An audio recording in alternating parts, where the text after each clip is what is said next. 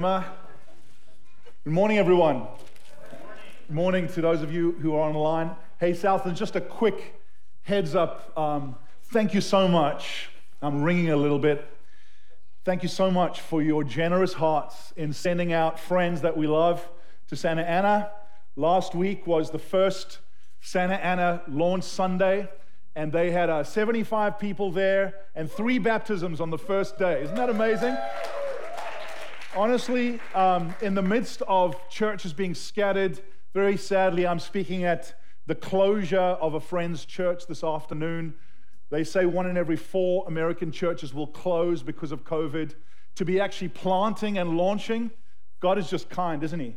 But thank you so much for your generosity. And you know, we've done this quite often, and I always brace myself saying, Lord, it's worth giving, it's worth sowing. But the Sunday that we send was like, oh, it's going to be crickets in here.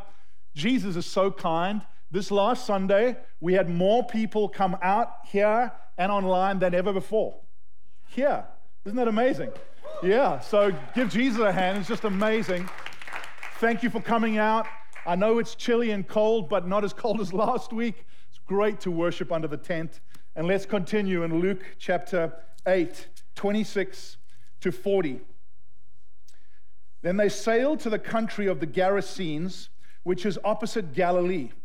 When Jesus had stepped out on land, there met him a man from the city who had demons. The region of the Gerasenes was a Gentile region. It's what we would call current Jordan today. So in kind of the Middle East, Palestine. For a long time, he had worn no clothes, and he had not lived in a house, but among the tombs. When he saw Jesus, he cried out and fell down before him and said with a loud voice, "What have you to do with me, Jesus, Son of the Most High God? I beg you, do not torment me." For he had commanded the unclean spirit to come out of the man. For many a time it had seized him. He was kept under guard and bound with chains and shackles, but he would break the bonds and be driven by the demon into the desert. Then Jesus asked him, "What is your name?" And he said, "Legion." Now, legion was an army term of 6,000 soldiers. So they were many, for many demons had entered him. And they begged him not to command them to depart into the abyss. The abyss was a biblical term, the place, the dry place that God was preparing for Satan and his demons at the return of Jesus. Now a large herd of pigs was feeding there on the hillside, and they begged him to let them enter these. So he gave them permission. Then the demons came out of the man and entered the pigs, and the herd rushed down the steep bank into the lake and drowned. When the herdsmen saw what had happened, they fled and told it in the city and in the country. Then people went out to see what had happened, and they came to Jesus and found the man from whom the demons had gone, sitting at the feet of Jesus, clothed and in his right mind, and they were afraid. And those who had seen it told them how the demon-possessed man had been healed. Then all the people of the surrounding country of the Gerasenes asked him to depart from them, for they were seized with great fear. So he got into the boat and returned. The man from whom the demons had gone begged that he might be with him, but Jesus sent him away, saying, "Return to your home and declare how much God has done for you." And he went away, proclaiming throughout the whole city how much Jesus had done for him. This is the word of the Lord, amen? And it's a strange word. And it's kind of a scary and a freaky word. And that's okay. I just want us, as we try and come to grips with this word, to beware of not relegating this to a primitive, AD 30 Middle Eastern phenomena that doesn't touch our lives. What we need to see is that this is written by Luke, who was a medical doctor. And when Luke wrote the Gospels, he said, I want to set in order a historical account of what happened. Luke was not given to exaggeration. He was not mystical like John. He was a logical doctor. And yet he so matter-of-factly uses the term demons again and again, and possessed again and again. And what God is wanting to do, at least one thing through this passage, is to give us a category for spiritual warfare, to encourage us that Jesus is Lord and has authority over spiritual darkness, and to wake us up to being more discerning in these days. Amen? So what we first see here is, before Jesus has shown his authority over death, over sickness, and over a storm. They've just been in a storm in the boat, and the disciples are terrified, and Jesus speaks to the storm, and it quietens down to a whisper, and they say, even the wind and the waves obey him. What kind of man is this? And then he says, let's go over to the other side. I mean, if I'd just gone through a storm, I'd just like, man, I just want to be like, get my sea legs, be on terra firma for a while. No, let's go over to the other side. And Jesus, having quietened the physical storm, now shows that he has authority over a spiritual storm that has tormented this man. And the description of this account of this man actually happens 3 times in 3 Gospels. And we piece together the jigsaw puzzle, and we get a horrific picture of a man who's absolutely devastated by these demons. The Mark passage says that he cried out aloud all the time, cutting himself with stones. This passage says he lived alone, naked in the graveyards. He was isolated. He lived kind of in these cut-out caves that they would bury people in. And he had fits of rage that would terrify people. That's what Matthew says. And so they tried to bind him up in chains, but actually the demons would seize him. And it was like not one demon, thousands of demons, legion, for we are many. And he would have this supernatural power to break the bonds. And then it says, and the demons drove him into the desert where he was isolated. Terrible picture of absolute devastation. And the town folk were absolutely terrified of him. And then Jesus meets him. And the amazing thing is, he doesn't even ask to be healed. Jesus just has compassion on him and starts to speak to these spirits who have devastated his life. And if you see the before and after picture of this man, after Jesus has driven out these demons into a herd of pigs, which is weird, and they've been drowned over the cliff, this man is sitting at the feet of Jesus, it says, clothed and in his right mind. Jesus brings mental health to this man who's been devastated for many years. He's sitting in his right mind, which means, that word right mind, purposeful, rational, and peaceful. And all the people come, the herdsmen call them, and they find him, and it says they find this man healed. And that word healed is such a beautiful word. It's the word sozo. Can you say that? Which means to be saved and healed and delivered. And so what we first find is that Jesus has complete authority over evil, and therefore we do not need to be afraid.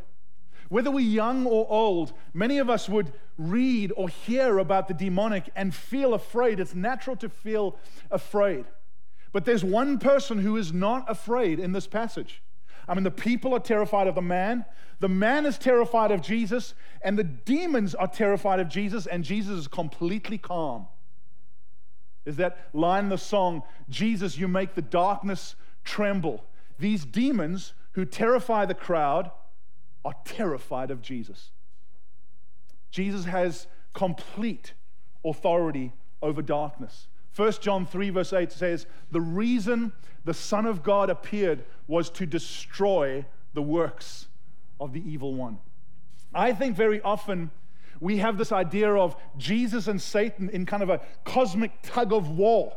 Who's going to win? Who's going to win? But here we find that Jesus is on a whole nother level. He has authority. In other words, he is the author. All Satan can do is deceive and tempt and intimidate, but he can't create anything. And here the creator and author of all things actually sets in order his creation.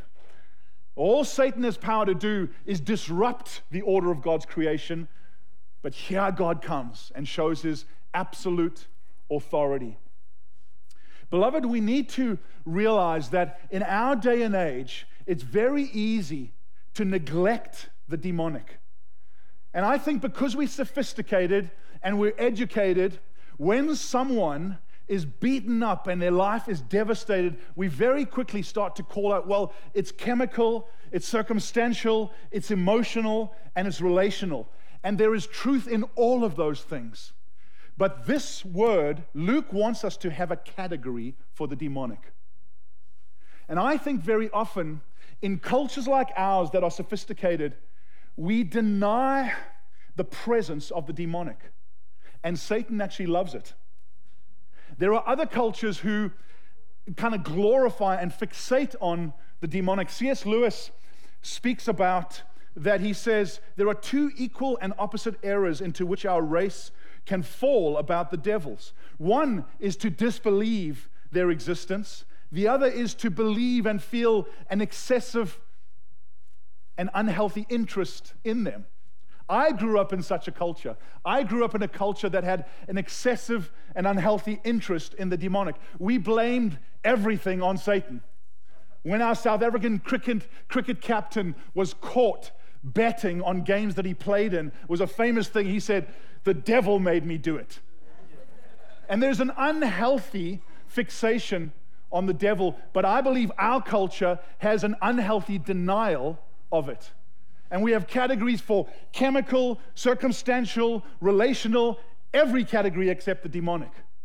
And Satan absolutely loves it. In the culture I grew up in, Satan was much more like kind of a viper. You would see very often people get delivered of demons, and it would be loud, and it would be aggressive, and it would be dramatic. Here, in this culture, it's almost like Satan comes as a boa constrictor. And he just subtly squeezes the life out of us, almost like Kaa in the Jungle Book. Trust in me, trust in me. You know, he kind of hypnotizes people, and they find themselves bound. And what Jesus wants us to take from this account is firstly that he has complete authority over the demonic, and therefore we do not need to fear. But he also wants us to have a category and courage to engage in spiritual warfare. Yeah. It's no surprise that Jesus, when he taught his disciples to pray, he taught them to pray, and Lord, lead us not into temptation, but deliver us from evil. Deliver us from evil. Do we have a category for being delivered from evil? This is not like just a show and tell display of Jesus' authority. We find in Luke 9:1, the chapter straight after this, it says, and Jesus gathered his disciples together and gave them authority over demons and sent them out. In other words, this was a coaching moment. He was saying, I'm not just going to display my authority in this moment. I want you to walk in my authority and engage in spiritual warfare. What does that mean? Because I think when we think of that, we think of some kind of guy in a white suit shouting at the top of his voice, and you're just like, oh, that's weird. I don't want to engage in that. One of the things that we have to realize about authority is that authority is not in the personality. It's not a loud and proud person. Authority comes when you hide yourself in Jesus and say, I am not strong, I am not very brave, but Jesus, you are. And I'm walking in your name. And it's so important if we are to be disciples and make disciples of Jesus in this dark age that we're to understand authority. All authority in heaven and earth has been given to me, therefore go and make disciples. And that's what Jesus was doing. He was coaching these disciples. Can he coach us? Do you have a category for the devil? Do you have a category for temptation and deliverance from evil? I'm sure that you can think of moments where you're just going, oh my gosh, there was something else going on there. And I actually have to fight this spiritually. I'm being tempted. I'm being attacked. And the Bible says that Satan prowls around like a roaring lion, seeking whom he can devour. He's not a roaring lion, but he prowls around like a roaring lion. He intimidates, he deceives, he accuses. Just look at Satan the very first time he tempted in the garden with Adam and Eve. He tempted. Did God really say? He tempted them to disbelieve God. And then he tempted them to disbelieve what God said about eating. You will surely not die. And then they fell into temptation. And then the tempter became the accuser. Don't you find that in your life? You get tempted in a way, and Satan's like, nothing's going to happen. It's going to be absolutely fine. You fall into temptation, and then he switches from the tempter to the accuser. He says, oh, you're going to die. God hates you. You're not a Christian. Tempter, accuser. Tempter, accuser. And we have to realize that in this story that's so dramatic, there are dynamics at work in our world that we have to stand against. So look at this man. What were the spirits at work? There was a spirit of despair. He cried aloud and cut himself. It was absolute despair. There was also a real spirit of outrage. He had these outbursts of anger, terrorized people. And then there was a spirit of isolation. This is what it says. It says, the demon drove him into the desert. And I just want to say, man, let me quieten down my voice and say, can we recognize and discern that those dynamics are at work in our culture today? A spirit of despair. This last year, I've never seen despair like I've seen it. They say that 1 in every 4 teenagers in America have had suicide ideation in the last year. And it's not just located amongst teenagers. There's incredible despair because there's a sense of darkness. Where's there light at the end of the tunnel? And of course, there's circumstances, there's emotions. But beloved, do we have a category for the devil tempting us towards despair? And can we at least acknowledge, my gosh, I am being drawn into hopelessness and despair. Can we take the word of God and say, no, it is written, and start to use the word of God for hope?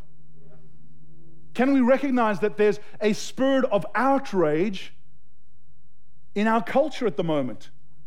Look how these town people demonized this man.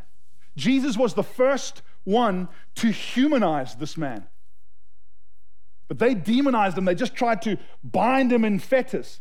This is the walking horror story. We've got to keep him away. Don't we see that happening in our culture today?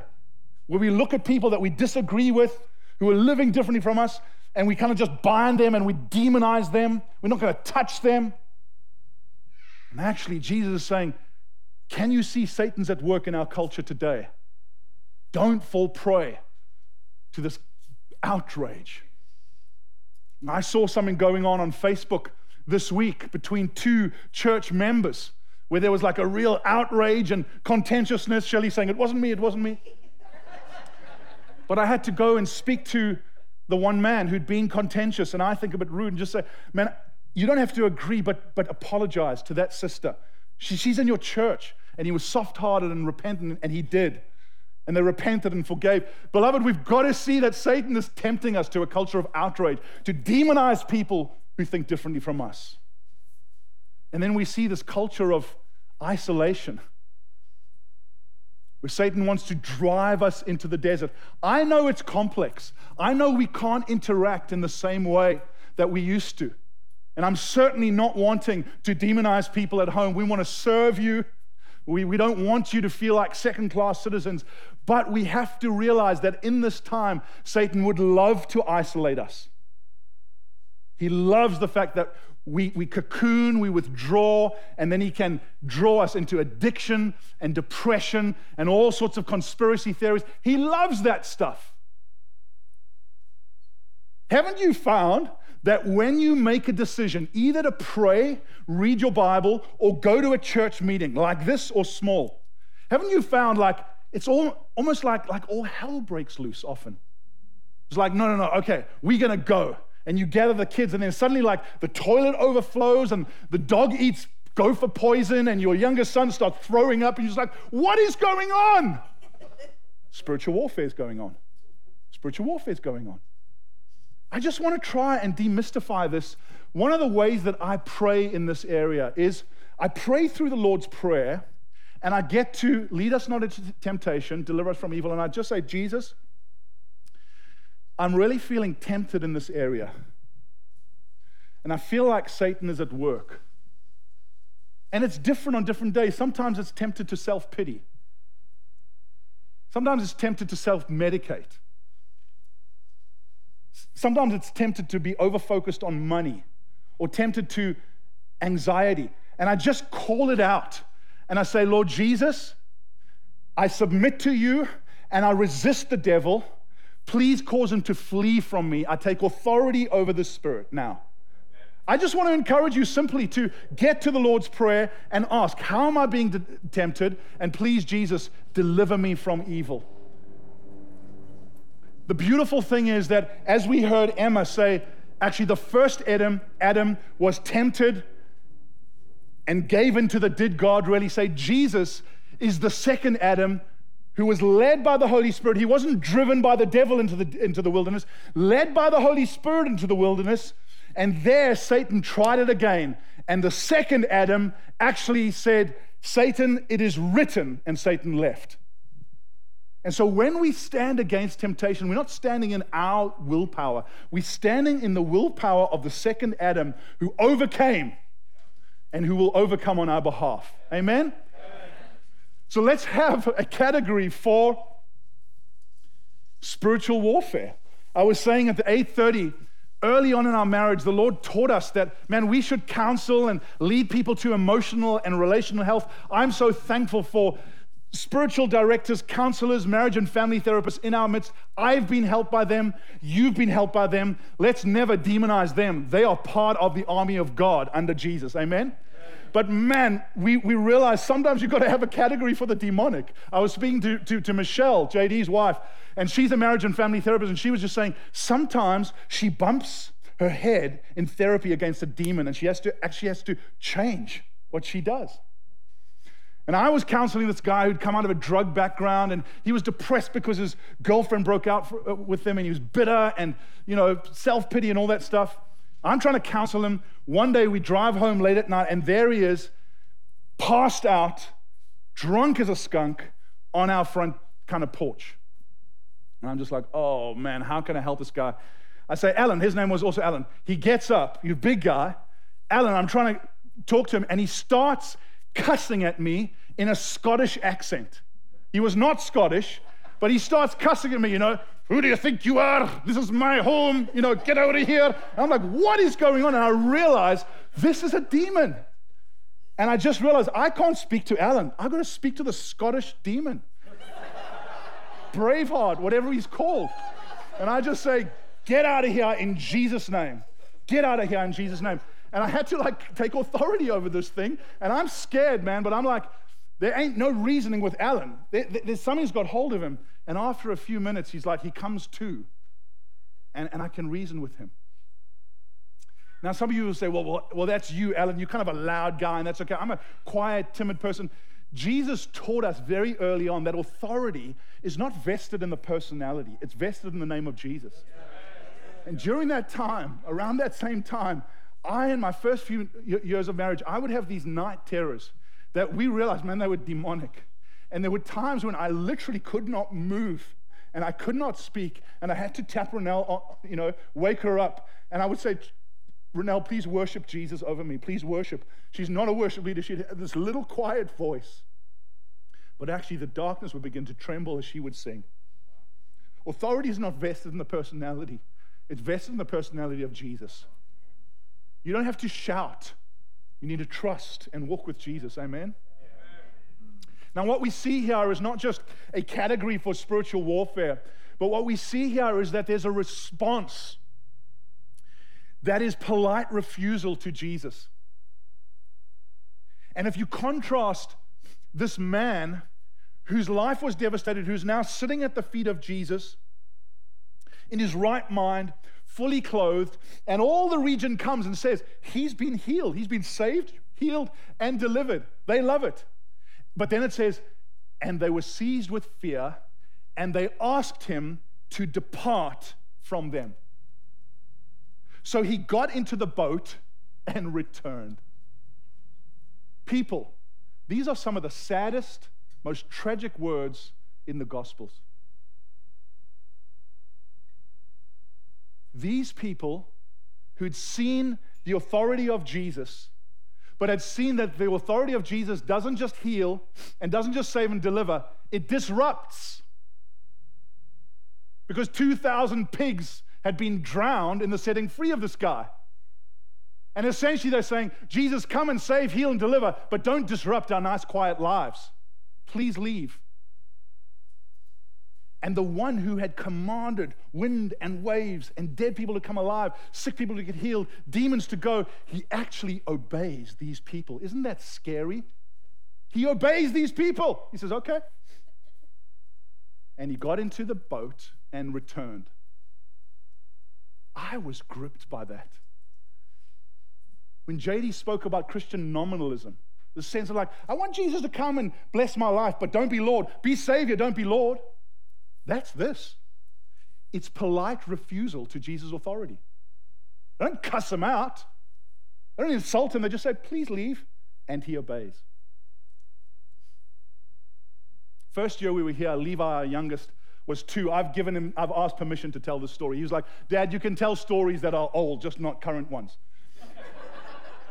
And he was 2, he was getting potty trained. We go out on a date. My friend Donnie was a single guy at that time, offers to babysit our 3 kids. What a single guy, hey? Amazing. Huh? No, he wasn't. Was he married? He was engaged, I think. Engaged. Okay, my wife said he was. Okay, he was newly married. He didn't have kids though, right? Didn't have kids. I think he got married the next year. Anyway, we won't get into a spirit of outrage here. He was a young guy, and he phones us during the date, and he was like, I don't know what to do, because Levi says he wants to go potty, but he's sitting on the potty not doing anything. And I'm saying, Levi, you need to sleep. You need to go potty. And Levi keeps on saying, no, thank you, Donnie. No, thank you, Donnie. He's like, he's being so polite, but he's refusing. No, thank you, Donnie. And we're just like, yeah, that is Levi. He's polite, super polite. And I want to tell you, man, here in Orange County, very easy just to go very politely, no, thank you, Jesus. No, thank you. Come and heal. Come and bless. Come and provide. Come and set free. Just don't disrupt. No, thank you. I want to tell you, Jesus will leave. Jesus will leave to other regions. We're praying for revival, beloved. And I love hearing the stories of God at work in our midst. Just love it. Do we realize revival will be incredibly disruptive? It will cost us our herd of pigs. Cost us our money. It'll cost us our family rhythms. If we want Jesus to bring revival, and he does, we will have people around our dining room table like this man who will freak us out. Do we really want it? Do we really want it? And I think when we pray for revival, Jesus is like, I want to bring it, but do you? I mean, do you want me to bring it? Want me to bring it? Really? Oh, okay, here we go. It'll cost you your pigs. These people like pigs more than people. They didn't really want the kingdom to come. And the problem with Orange County Christianity is that we want Jesus as Savior and healer and deliverer, but not as Lord. And we need to repent of it, because we will never, ever see his kingdom come unless we are willing for his authority to disrupt our bank balances, our family dinners, our relationships, everything. I'm saying, Lord Jesus, please help me too. Please help me too. Amen? Finally, what we see is just this beautiful moment where this man just wants to be with Jesus. Jesus has come and set him free. He's an extreme makeover, this guy. He is just in his right mind, and he begs Jesus, please can I go with you? Contrast his begging with the town's polite refusal. No, thank you, Jesus.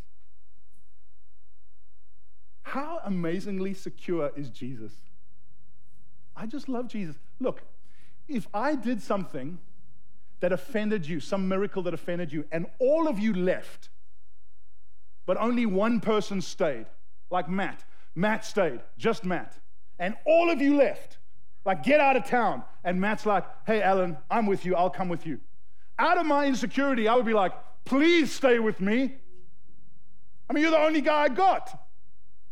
Jesus just says, no, go home. Go home. How amazingly secure is Jesus? How amazingly generous is Jesus?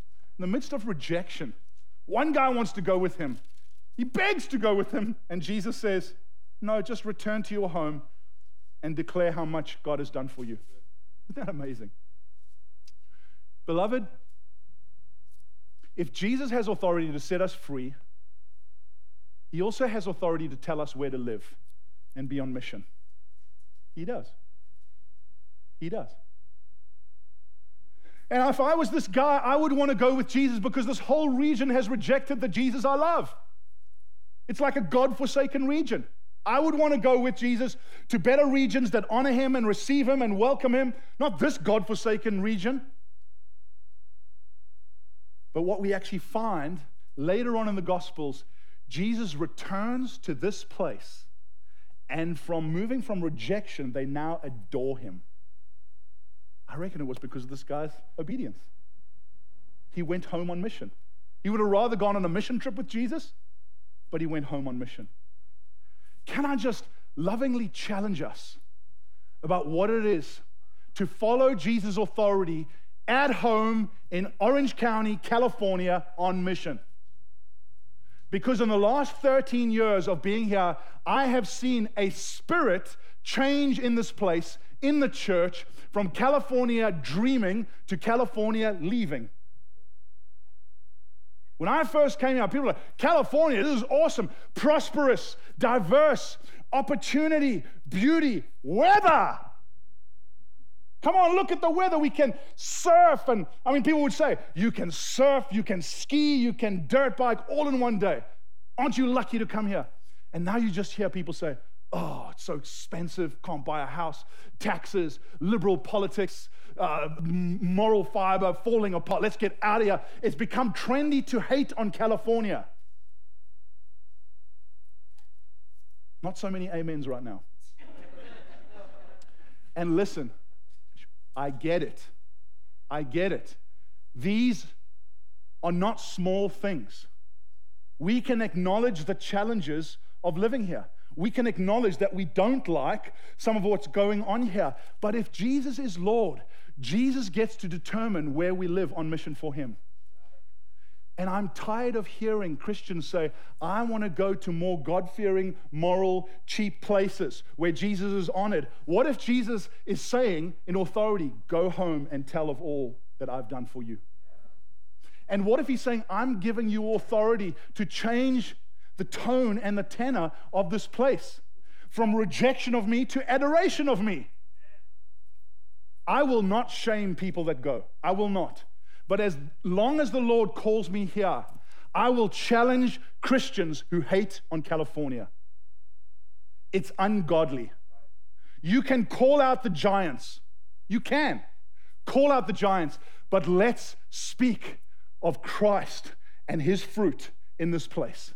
Let's tell of what he has done for us. Please, let's be a people that speak well in this place. Even if this place feels like exile to some of us, seek the peace and prosperity of the city that the Lord has carried us into exile. Amen? Jesus, help us. Help us to be a people that speak well of what you've done and speak well of what you will do here. Amen? Let's stand.